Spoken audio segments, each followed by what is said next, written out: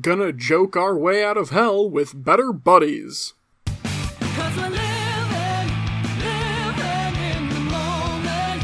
So don't look back, it's a long, long road ahead. A long, long road ahead.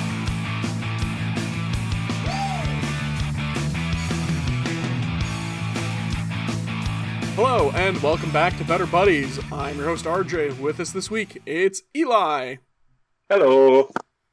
Our Better Buddies icebreaker this week. What mildly annoying curse do you wish you could curse people with?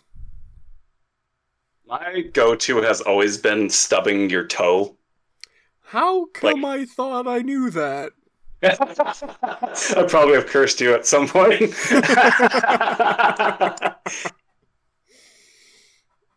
Yeah, stubbing the toe's fine, but it's like... It's basic, you know? Mm-hmm. I think for an actual, like, mild curse, I think it'd be it's the person on the other end of a held call picks up the phone just as you were about to hang up. Oh, Like, no. you were about to give up and hang up the phone, and that's when they pick it up and say hello.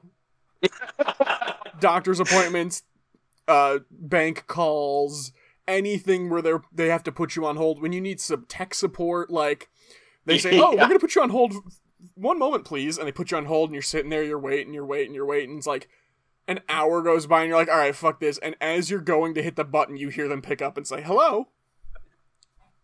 I feel like it depends on the person, but I think a bad curse would have to be they'd have to do all exchanges by phone calls instead of like text messages or emails. Ooh. Because I know people, including myself, hate talking over the phone. Yeah. Like, you can no longer send emails, you can't send text messages, you can't do Fuck, things. no emails. That'd be so Yeah, you can't do annoying. things online. You have to call to do everything. I think that would actually that would kill me. Can you do text to speech?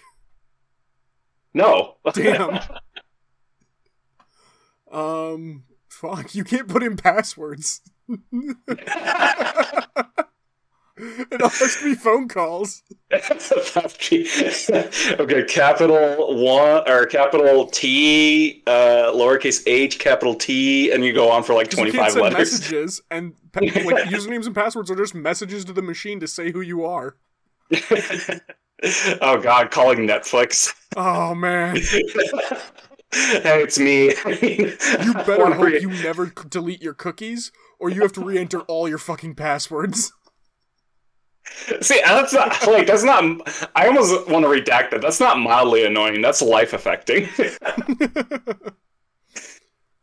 See, and I always loved, this isn't mild curse, but I always just loved this curse I read one time when I was like a kid of, I curse you, and my curse is for you to be what you already are. Basically implying that there is nothing worse than you.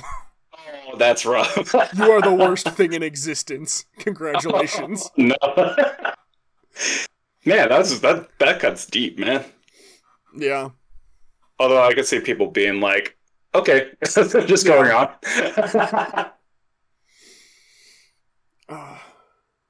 What's another, like, really mild one? I mean, probably, I always go with either the stubbing the toe or you always get a red light. Oh, I just thought of you always put your password wrong in the first time. Because I live with this curse. You are currently living. Well, for whatever It's- reason, the fucking, like, my work password, for whatever fucking reason, like, 8 times out of 10, I will put it in, and it will be wrong somehow. Despite my trying to be careful and slow down with it. And it's a password that, like, I should have down by now. Like, I've been working for a year, and I still fuck it up. I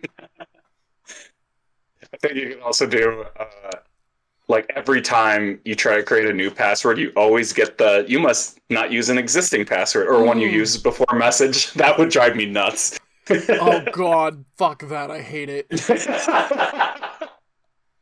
I fucking hate it. Especially with shit that, like, yeah, I get it, it needs to be secure, but holy fucking shit, come on. Like, seriously? Come the fuck on. Yeah, starting off the episode on a good note. Yeah, real good one. Optimistic. Ooh, what's a mild blessing? What's like the opposite? Like, you always get your password on the first try. Or...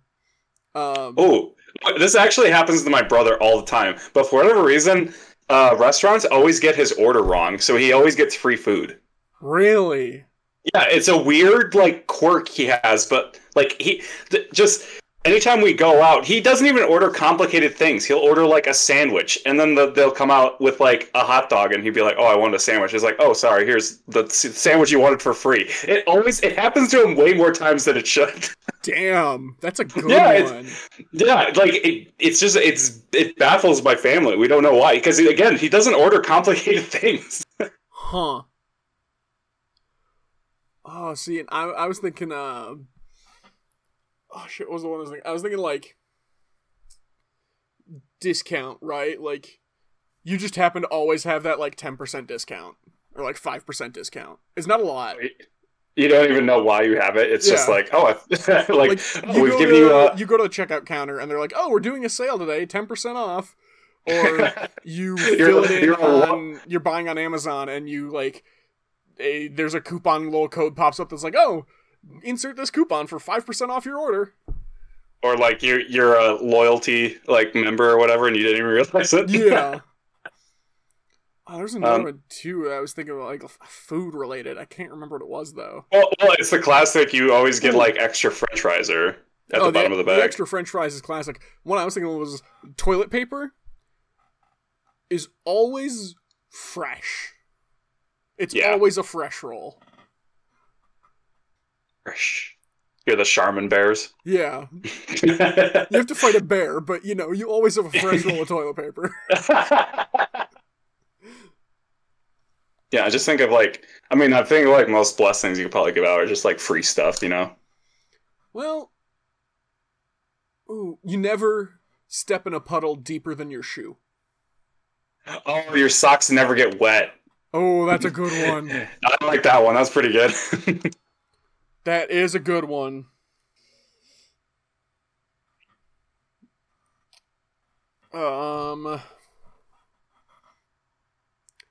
Because this just happened to me, your phone volume is always exactly what you want it to be.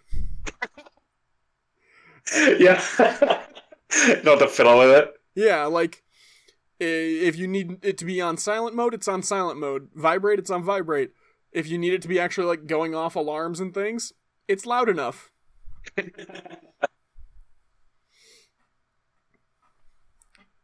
I want, like, one more, like, curse. Do you want one more curse? Yeah, I'm staring at my wall of books, and I feel like there's a book-related curse that you could do. I mean, as someone who goes to used bookstores, I hate when, like, there's a ripped page. Oh. Just, like, breaks my heart. Oh, that's what it is. It's the turning page thing. Every book you own at some point, guaranteed you will turn a page and it tears. Just that little bit that's annoying as fuck. RJ, that is not a mild curse. That is a damned on my life. Well, you're a walking library, Eli, so you don't count. You can't do that to me. Yeah, no, I think it's a really good curse. Yeah, no, that's rough. Especially if it's like a library book or something. God, imagine being a librarian.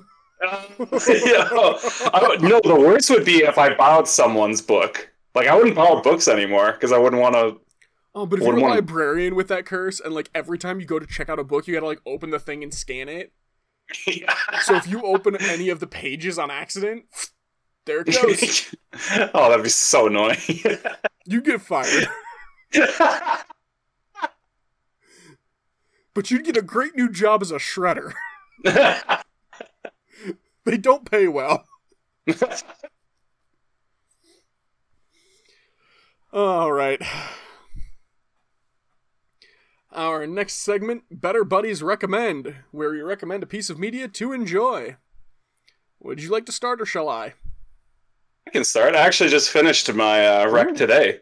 What was it? I started and finished it. So it's a graphic novel. It is called The First Cat in Space Ate Pizza. This is giving me really heavy lol random internet vibes, and you're on thin ice, Eli.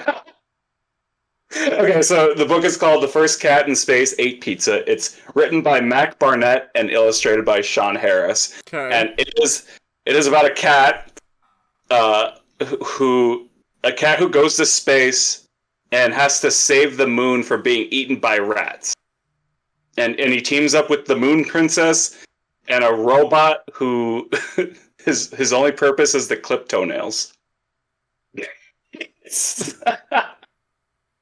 Bear with me. It was really great. So, did you ever read Captain Underpants? Yes. Is it So- in that sense of humor styling? Yes, it's very Okay. much a goofy, silly, self-aware children's graphic book novel. Oh, okay. I'm yeah. more on board with this now, because that was one of those things I did like about Captain Underpants, was that, like, yeah, it was dumb toilet humor, but also, like, the teacher names are all really clever various words for awful. And Yeah, so with this book, there's like the premise is super goofy, but there's so much clever writing in it Yeah. with like the jokes, lots of non sequiturs and absurdist humor that caught me off guard. That really got I got some hearty chuckles out of this book, RJ. a hearty chuckle. A hearty chuckle. You know my hearty chuckles. It's not even I a do- snort, it's not a laugh, it's a hearty chuckle. No, but like I know it's it's very much a children's a goofy. Would it be fair of me to say that when texting someone about a joke you read in the book, you would not only say LOL, you would say I actually laughed at this? No, there's some jokes that are actually clever. Like Yeah. I know by saying the title, it's kind of like, okay, what is this? But it's actually just a really clever, very goofy, very No. absurdist. Now, Eli, I need to stop you for a moment. If the cat is in space, presumably it is in a space suit. Yes. And in that instance, how would it, in fact, eat the pizza? Well, he takes the helmet off and eats the But pizza. one cannot breathe in space without their helmet. I don't understand. Art, what's tripping you up, RJ? The cat would die should it remove its helmet. What are you in talking space. about? What are you talking about?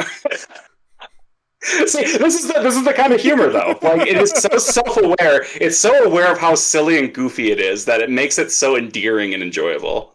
Is it more Like, in the tone of like someone points this out and they just go, okay, and?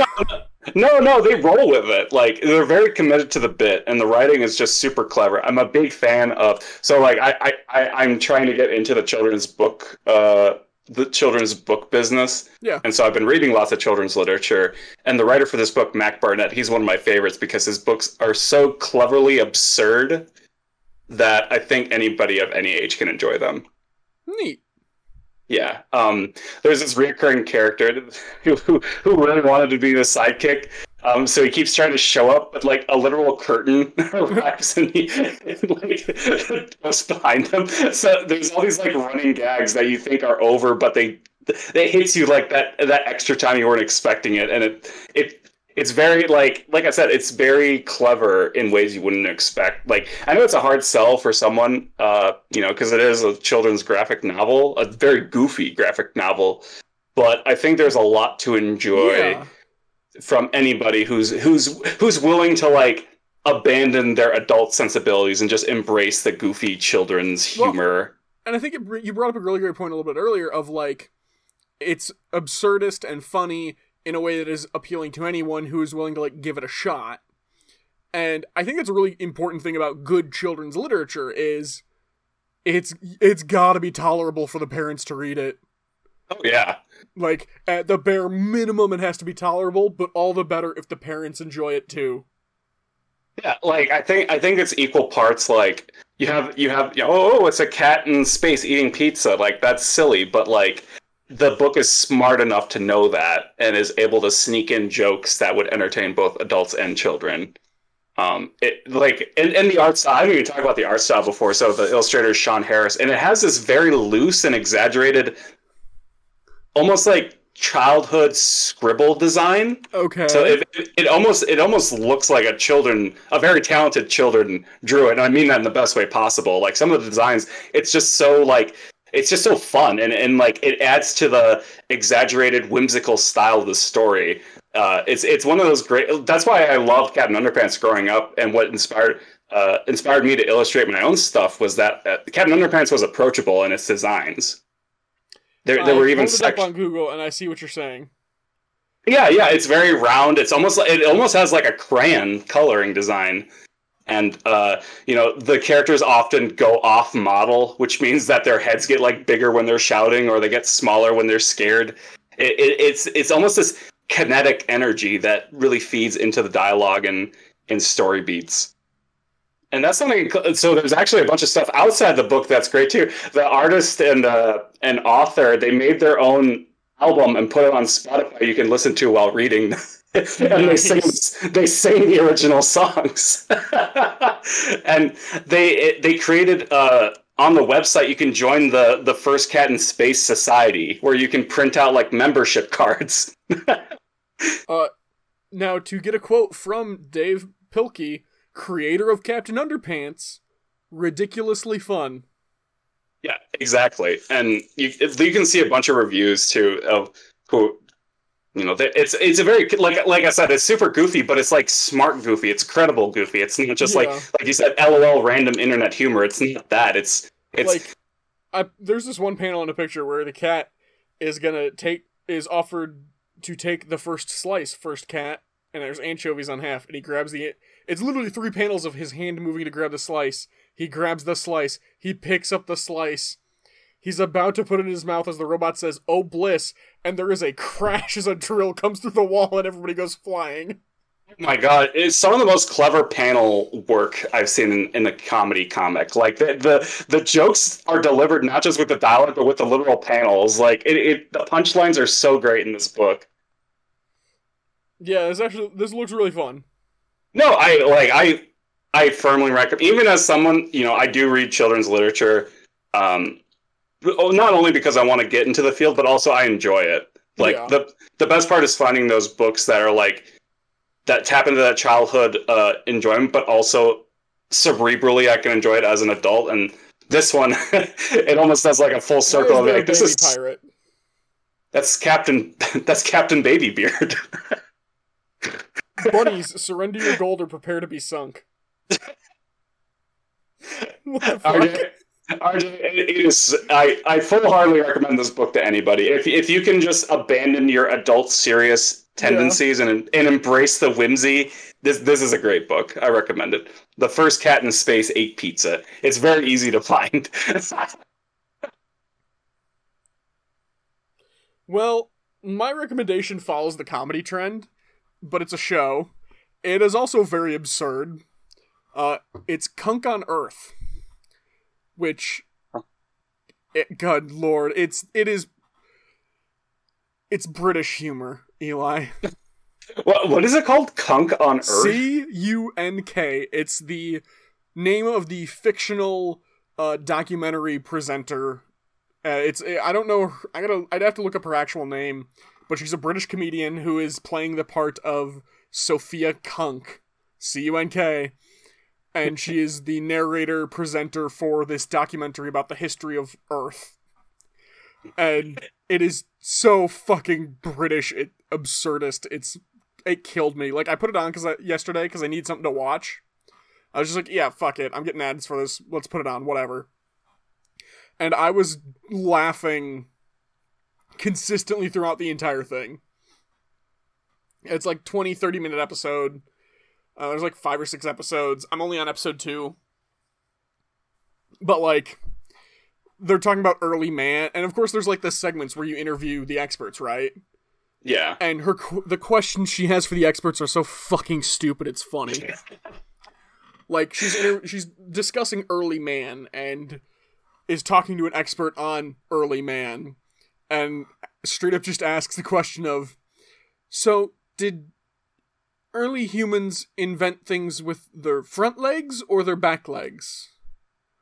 Because they were walking around on all fours, so was it the front legs or the back legs that they did the inventing with?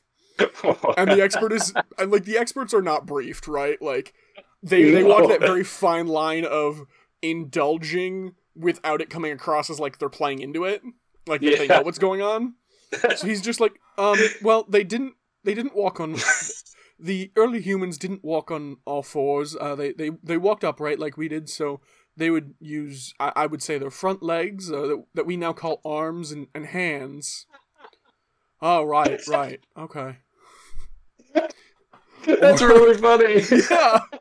Or like they do the on-scene sight of like, she's walking into a cave, and she's like, I'm entering this cave, not by accident or because I'm a wolf, but to look at cave art. It almost sounds like a parody of those, like... Yeah, it's absolutely a parody with actual factual information sprinkled in. That's really funny. Like, they're looking at the cave art, and she's got a flashlight pointed at it, and she's like, early humans painted with whatever they could find that was around them. Don't worry, it gets better. So it almost sounds... yeah, she just sounds like she's, like on a different... It's like if Monty Python did a documentary. Yeah, I was about to say, you hear British and absurdism, the first thought is like Monty Python. It really is, because then like when they're talking about the cave paintings with the expert, she's like, so has there ever been a cave painting that they made a feature film out of? And he's like, well, it'd be tough to get a full hour and a half film out of a single panel of a cave painting. Well, but like, was there ever one that we saw it and we're just like, we gotta get Steven Spielberg on that? It almost sounds like a Sacha Baron Cohen like movie. Kind of, from what I know of Sacha Baron Cohen, kind of. Where he like plays a character and interacts with real people, and like you see real people interact with them. But it's never like to make that come across as stupid. It's just to make the character come across as stupid. You know? Yeah, right. I really like that because I'm not like I appreciate Sacha Baron Cohen's work, but like it's a bit too like mean. Awkward for me. Awkward and mean sometimes. Yeah. But this sounds very much more up my speed. Oh yeah, and like there's a later when they finally get around to the Romans and they're discussing philosophy, and she's like, they've got a room full of busts of different philosophers, and she's like, yes, Aristotle, or Plato or whatever it was. I think maybe it was Plato. Plato, if he were around today, his brain would still be thinking up philosophical thoughts, and she's like pointing at the head and the statue of this like bust of him. And if we held a microphone up to his brain, what would we hear? I don't know. No one on our team, no one on our production team speaks Greek. Oh, that sounds. You said this is on Netflix? Yeah, it's on Netflix. I might have to watch that. It's so funny. Like, and again, this is basically just episode 1. Like, haven't gotten to any of the others yet. I started episode 2, which episode 2 begins with religion, and like starts with, the Romans all got turned around when Jesus Christ showed up. Like, and she's talking to an expert on Christ and his crucifixion, and she says, like, so would you say that Jesus Christ was the first victim of celebrity cancel culture? Oh shit! And, no. Hang on, it gets better. And the expert's like, well, in order to have be canceled by cancel culture, they have to not believe what you were saying. And she says, no. I mean, would you say that for the camera, right down there, right at that camera? The expert's like, what? Oh, well, this is the part where we do the sound bites that we montage at the beginning. Can you just right down there, right to that camera. It's so yeah. I will add that to my list. I can't wait to see what the rest of I don't even know what the rest of the episodes are, right? Like, I did not look. What I'm going to pull up what the topics are. Oh my god, there's more. Hang on, because not only is there Kunk on Earth, there's Kunk on Britain. A 2018 mockumentary. Diane Morgan stars as Philomena Kunk, who knows absolutely nothing about anything, but that does not stop her from attempting to present a groundbreaking documentary about it. That's such a great concept. Oh my god. And then the On Earth one is on Netflix. There are... I want to know what else Diane Morgan was on. Because she's really good. Mm-hmm. 5 episodes. The beginnings. And then episode 4 is Rise of the Machines. Oh no. So there's In the Beginnings is episode 1. Episode 2 is Faith Off. Episode 3 is The Renaissance Will Not Be Televised. Episode 4 is Rise of the Machines, and episode 5 is War, S, of the World, S, question mark. Oh, this just sounds like... I feel like it's the same energy as the first Cat in Space ate pizza, where it goes so dumb it becomes clever. Yeah, basically. It really does. And I'm trying to look for... She's known for the Mandy TV series, don't know what that is. Me Before You, Alan Partridge, Death to 2020, that's about it. Okay, oh wait. Motherland, Oliver Twist. She was in The Sandman, what? She was in The Sandman? Hey! What? Oh, she's the voice of the Griffin. Got it. She's got another series called Kunk and Other Humans on 2019. Jeez. To look at the historic December general election. 6 episodes. What? Oh, it's 1 episode, but 0.1, 0.2, 0.3, 0.4, 0.5, and 0.6. Good lord. But yeah, she's just so funny. It's so well written. Yeah, I'm excited to add that to the list. She asks an expert on Greek philosophers. She starts going off about how Aristotle once said to dance like nobody's watching. And I really relate to that. Because when I'm conducting interviews with these experts that are so much smarter than me, it's intimidating and scary. But then I think of Dance Like No One's Watching, and it gives me the confidence to dance like no one's watching. and the expert is trying to be so nice, and they're just like, no, I don't think Aristotle ever said anything about dancing. He may have had a quote about confidence. And she's like, he didn't say dance like no one's watching? No, I don't think so. And she just goes silent. Like, you can feel the pressure and anxiety in her as she realizes in talking about how she gets afraid of talking with these experts, she has just gotten told how wrong she is by an expert. Oh, that's very funny. So good. Or like, again, the religion episode, they're talking about, they're walking through ruins, or not the religion episode, the first episode, they're talking through, like, about the birth of civilization and, like, the first city, and she's walking through ruins that are clearly not the first city because it's still fucking Britain. And she straight up says, like, these are not the first ruins. Those are in Iraq, which is a dangerous fucking place. Just...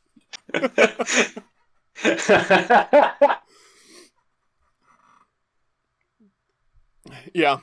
Kunk on Earth. Alright. What do you want to do next? We got 2 options. We can do the rework, rewrite, where we come up with a story pitch, or we can do Be a Better Buddy, where we give some real and some humorous advice. RJ, I love these rewrites.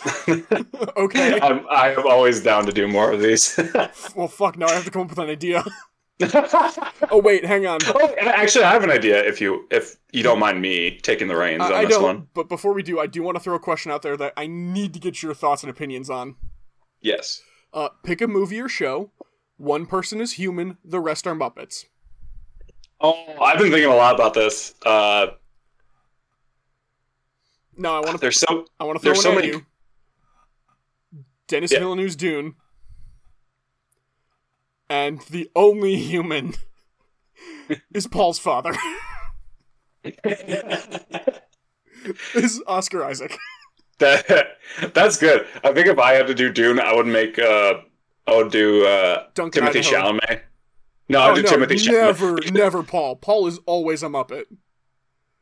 No, but to me, it's funnier having like a character who is throughout the movie, so there's more Muppets for them to interact with. Oh, but even then his mom at least. Make it Jessica. Because it's so much better to have Paul the Muppet leading society. Or maybe you could do the Baron Harkonnen. Imagine Yeah. him murdering Wellington UA. But yeah, that we went off on Dune when I brought that up to last week. We went off on Schindler's List. Oh no! Yeah. Oh no! But just imagine Liam Neeson being the only human, you know? See, my gut reaction to that question is Knives Out. Oh With god. Daniel Craig, because the fun thing in that movie is that like it's Daniel Craig walking into this dysfunctional family mystery, and I think that stranger All of effect them would even being Muppets. yeah even funnier. Okay. I do want to pitch one thing to you. A lot of the evidence is from like the people getting mud on from like stepping in the window and stuff. Is it funnier if Marta's the human? So that like the foot sizes are just so radically different. Yes, Like, either there's no Daniel way you get confused as to who was at the window. I think either Daniel Craig or Ana de Armas, but either one, I think that's really good. Yeah. Man, like yeah, I think my answer would be Knives Out, but there's so many good examples to choose from. All right. I just wanted to run that one past you because I thought you'd appreciate it. No, it's one of my favorite hypotheticals. Movie idea. What do you got? So I was actually working on this with some friends. I mentioned it as a joke, and we spent the whole night talking about it. Oh no. Because you always hear someone make a joke, and they say, they say a dark joke, and they're like, "Huh, I'm going to hell for this." But what if they actually did? So I came up with the idea of a comedian What? who goes to comedian hell. Comedian hell. Oh my god. Oh my god. I'm just picturing now. It's just Dante's Inferno, but for comedy. It's literally the Divine Comedy. Exactly. So like the idea I had was this comic. He basically is trying to get big, and he says some like he's trying to be a wholesome comedian, but it's not working out. So he just hard pivots and becomes kind of this like douchey. A controversial comedian. He says a lot of dark things to get. It's not inherently funny, but it's like Ooh. reactive. Yeah. And so he dies, and he goes into the Divine Comedy Club. Now, title, I do want to pitch this one at you. The Divine Comic. Divine Instead of Comic. Divine Comedy. Mm-hmm. But I like the Divine Comedy Club.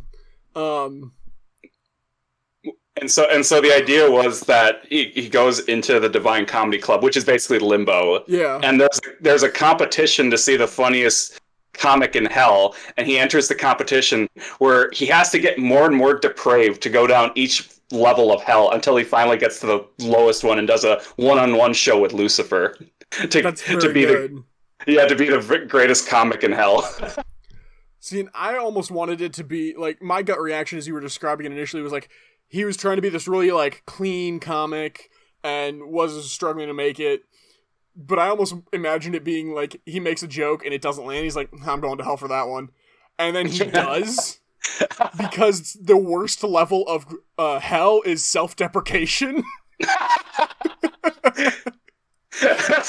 Like, so much of being a comic is, like, you hate yourself and, like, struggle with positive image, but you don't fucking tell people. You have to control the stage.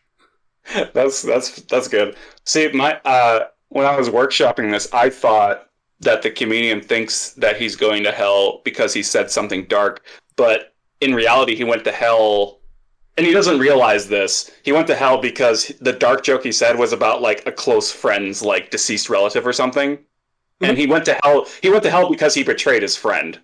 Oh. So that's his like spiritual journey to realize. I struggle with that though. Like I feel like we want to pivot back towards more of an actual biblical sin, you know? Mm. Well, so this is why I decided not to include any biblical things, because this is comedy hell, not religious hell. Yeah. Because when I was looking up all the like divine comedy circles, there was one for heresy, which is literally just like blaspheming against religion. And I didn't want to do that. So I made the caveat: this is comedian hell. Okay.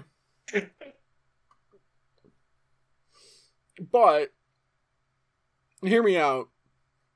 Even if we stay away from the religious part, I feel like it needs to be something like just like a tad worse, you know? Mm-hmm. Like, oh, see, now I had the thought of he tells a joke and it actually drives someone like to a severe depression. That's too dark. Too dark. Well, because I think the lowest level of hell is betrayal. Oh, is it? Yeah.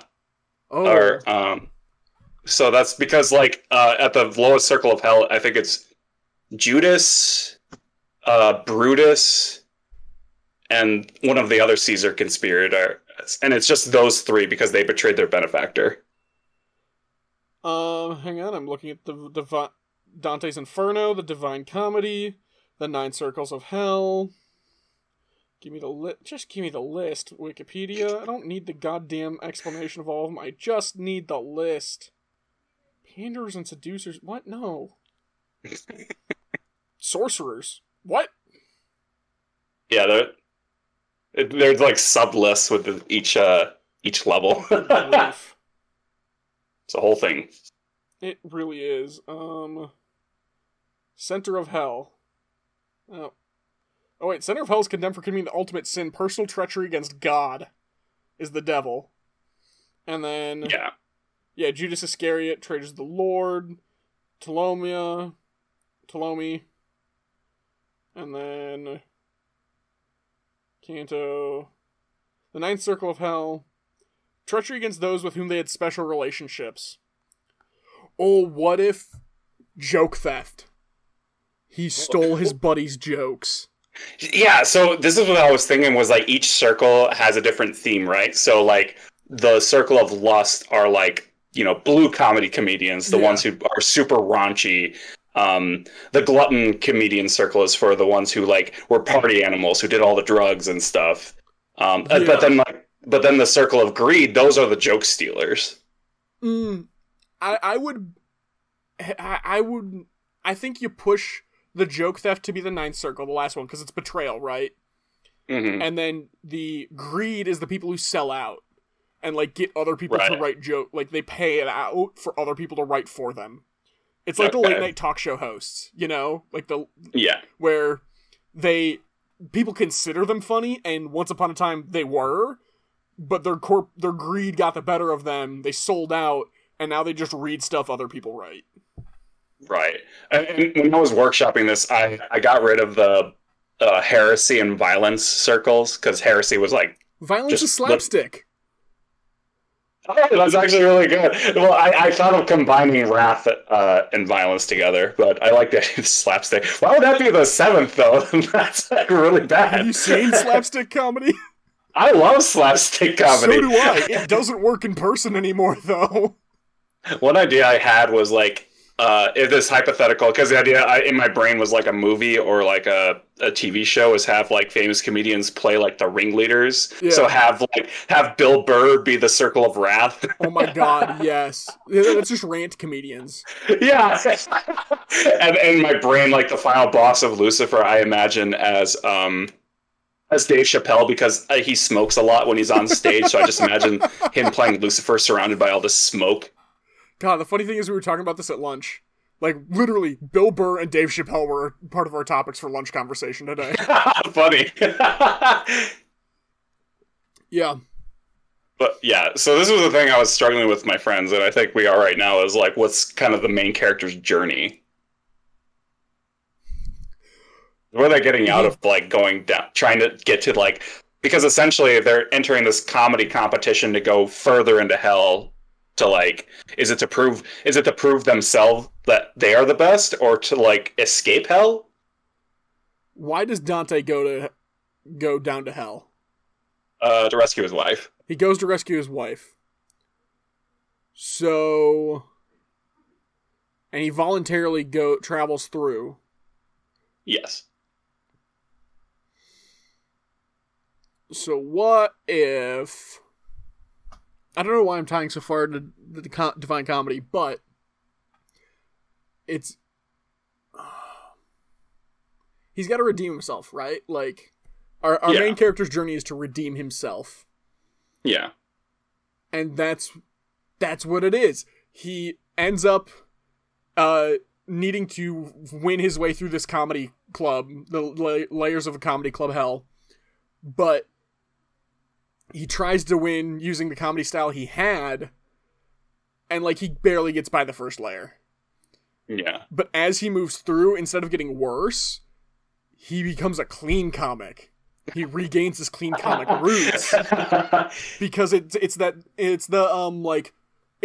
idea that swear words aren't inherently funny, right? Like you can't just throw the word fuck in there and it suddenly makes a sentence funny. So as he continues, he runs into some of the Bill Burr, where Bill Burr is funny, but if you take away like a couple of the little comments and a little bit of it, it's just a guy being mad. Yeah. He's just mad. What's funny about that? It's funny because it makes it funny.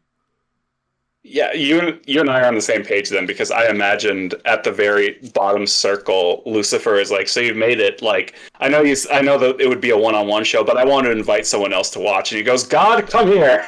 Oh, hang on. Restructure the scene. They're standing on the stage.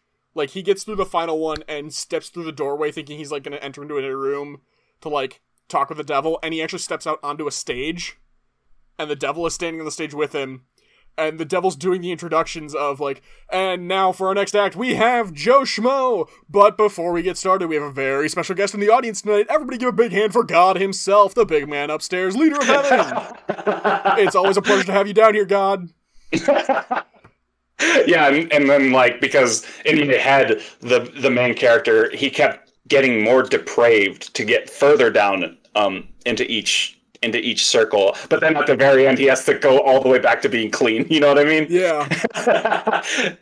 Because like it's interesting to me when a character loses part of themselves to like get further in their goals. And so I imagine this main character, they said like whatever joke got them in the hell, they didn't really mean it. They just said it to try and get laughs, and they feel really bad about it, but they think to get further in hell. So this is why I imagine like the winner of this comedy competition gets a second chance at life. And so the main character is like, I have to like win this competition so I can go back and apologize to my friend that I betrayed. Is it too much to add on there also that his wife was pregnant? Why? I don't know. I just thought it'd be added. You just described like every television program for decades. We're like, well pregnant wife. Look, we don't know what to do. Pregnant wife. The fastest way to add drama to somebody dying or almost dead is to give them a pregnant wife. In my head, I imagined like a struggling millennial comic. So, and I didn't picture like a. Okay, wait, I got it. He was a dog dad. Oh, what? No! Oh! He's got to go back for his boy. Yeah, like he was just a total dog dad, like one of those people who straight up treated their dog like a child. So, and then through the entire thing, he's got references to his son, or like his daughter or whatever. God. He's like, I gotta get back for my daughter, and then he comes back to life. And you see, like, his parents are standing there with the dog. Mm-hmm. Yeah, I think it definitely is more interesting having the main character get a chance at, like, returning back to life. And so that's why he is trying to go through. Because, like, you read about, like, stage comics. It's a stressful job. Yeah. And like he probably sees all of these comedians in different hells, and that's why I imagine like the first couple circles are like raunchy comedians, but the lower in the circles he gets, he sees like, oh no, these are like bad. They're not in here for their jokes. They're in here because they did bad things. Yeah. Can he be in the emergent, like the intensive care unit because he got hit by a pillow truck? In my brain, I did the piano fell on him because I was like, that's so stupid and cliche. It's got to be. I think that's how he like gets horrifically injured. Is some slapstick unintentional. Yeah, exactly. The piano falls, or he literally doesn't see the manhole. Like me, like I would be so interested in writing this, but the issue is, like, I would basically have to write like at the very least 9 good stand-up routines.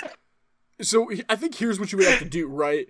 You would have to find your 9 or 10 comics that play the different levels, as well as the comic who plays your main character, and they write their own routines.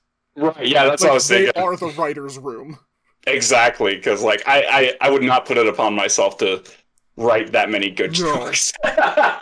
Like, I couldn't even write one.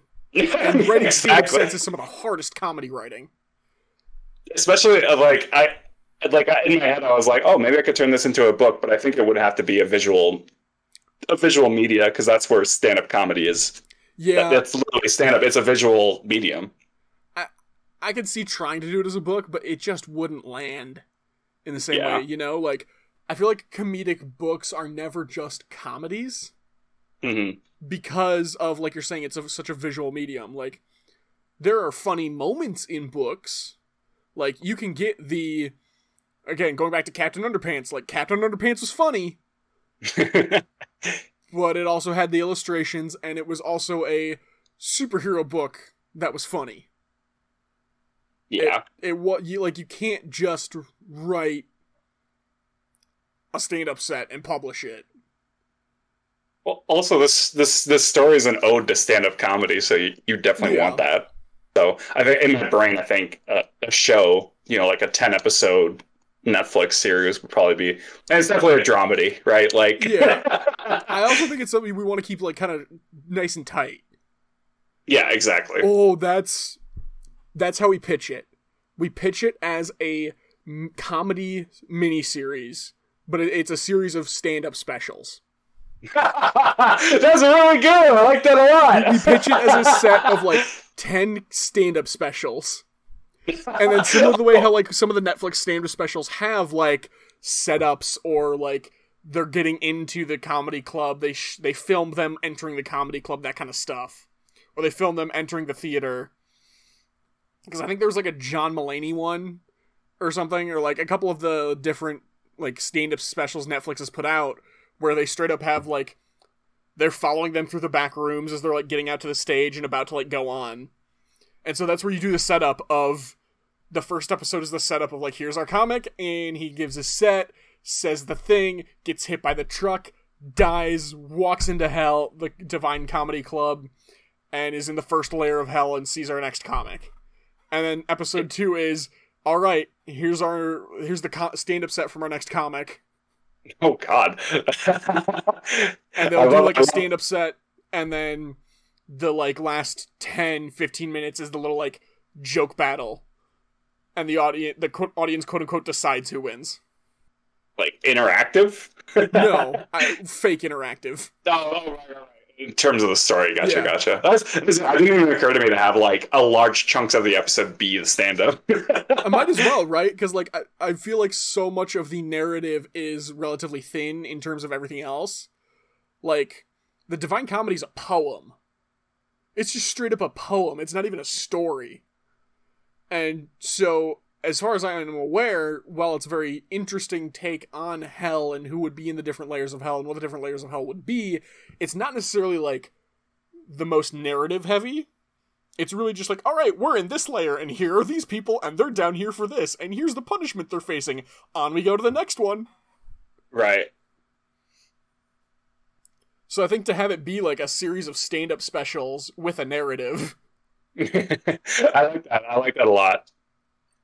It also that is less writing for me because I make the comics to all of it. Yeah. And it gets back to that having the writer's room just be the comics. No, I genuinely think this is a really fun idea. What comics, like, we got Bill Burr, we've got Dave Chappelle. Are there any other comics where, like, oh, we want that name brand one? Oh, that's I almost, so tough. is there a Pride layer? Um.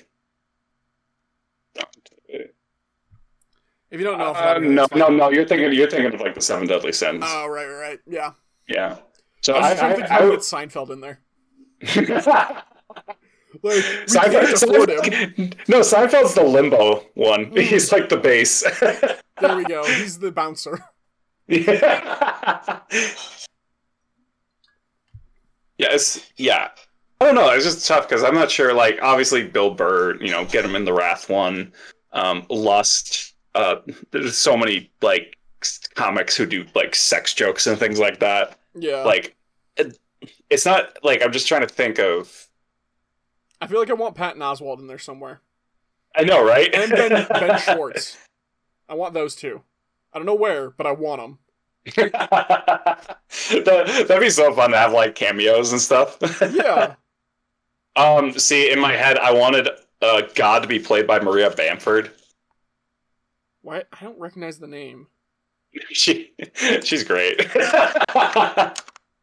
Maria Bamford, American actress and stand-up comedian. What was she in? Yeah, a bunch of stand-ups. I've never seen her like. At the very least, I've noticed her in movies, but I've liked her stand-up a lot. The Comedians of Comedy. Hey. Oh no, she was in Talking Tom and Friends. Oh dear. I mean, it's a paying gig, but come on. No, it was either her as God or Jim Gaffigan as God. She was in Cat Dog.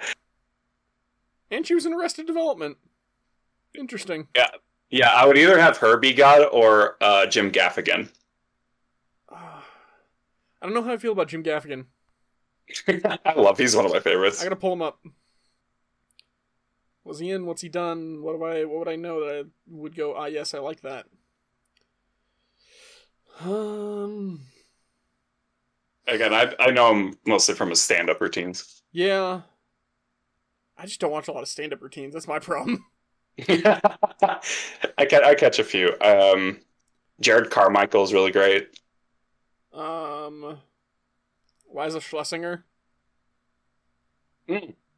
Oh, she'd be the great Lust comedian. Yeah.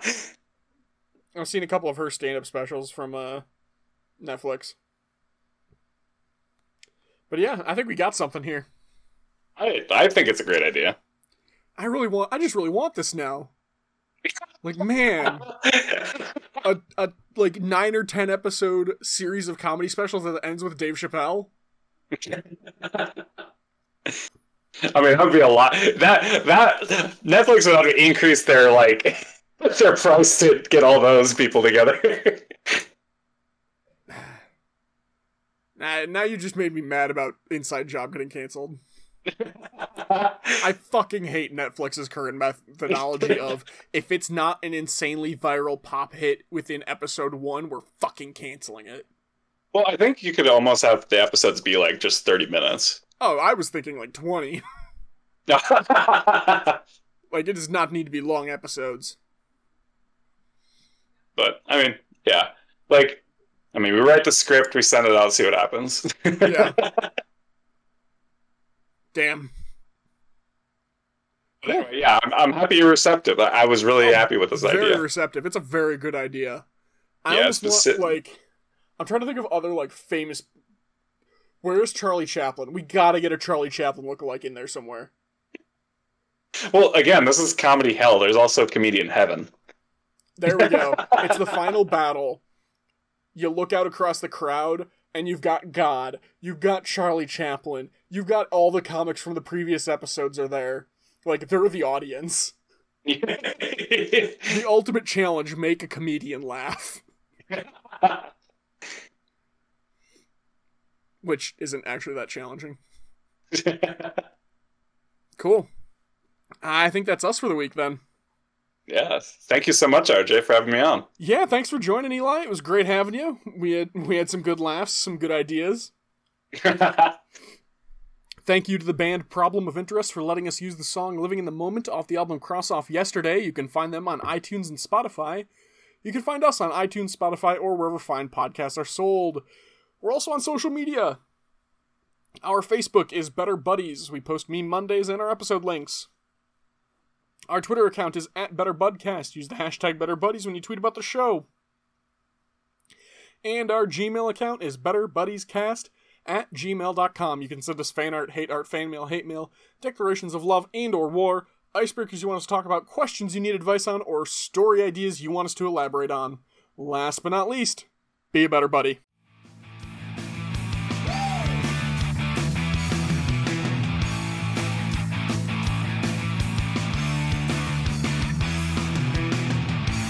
Chartreuse, if that's your real name.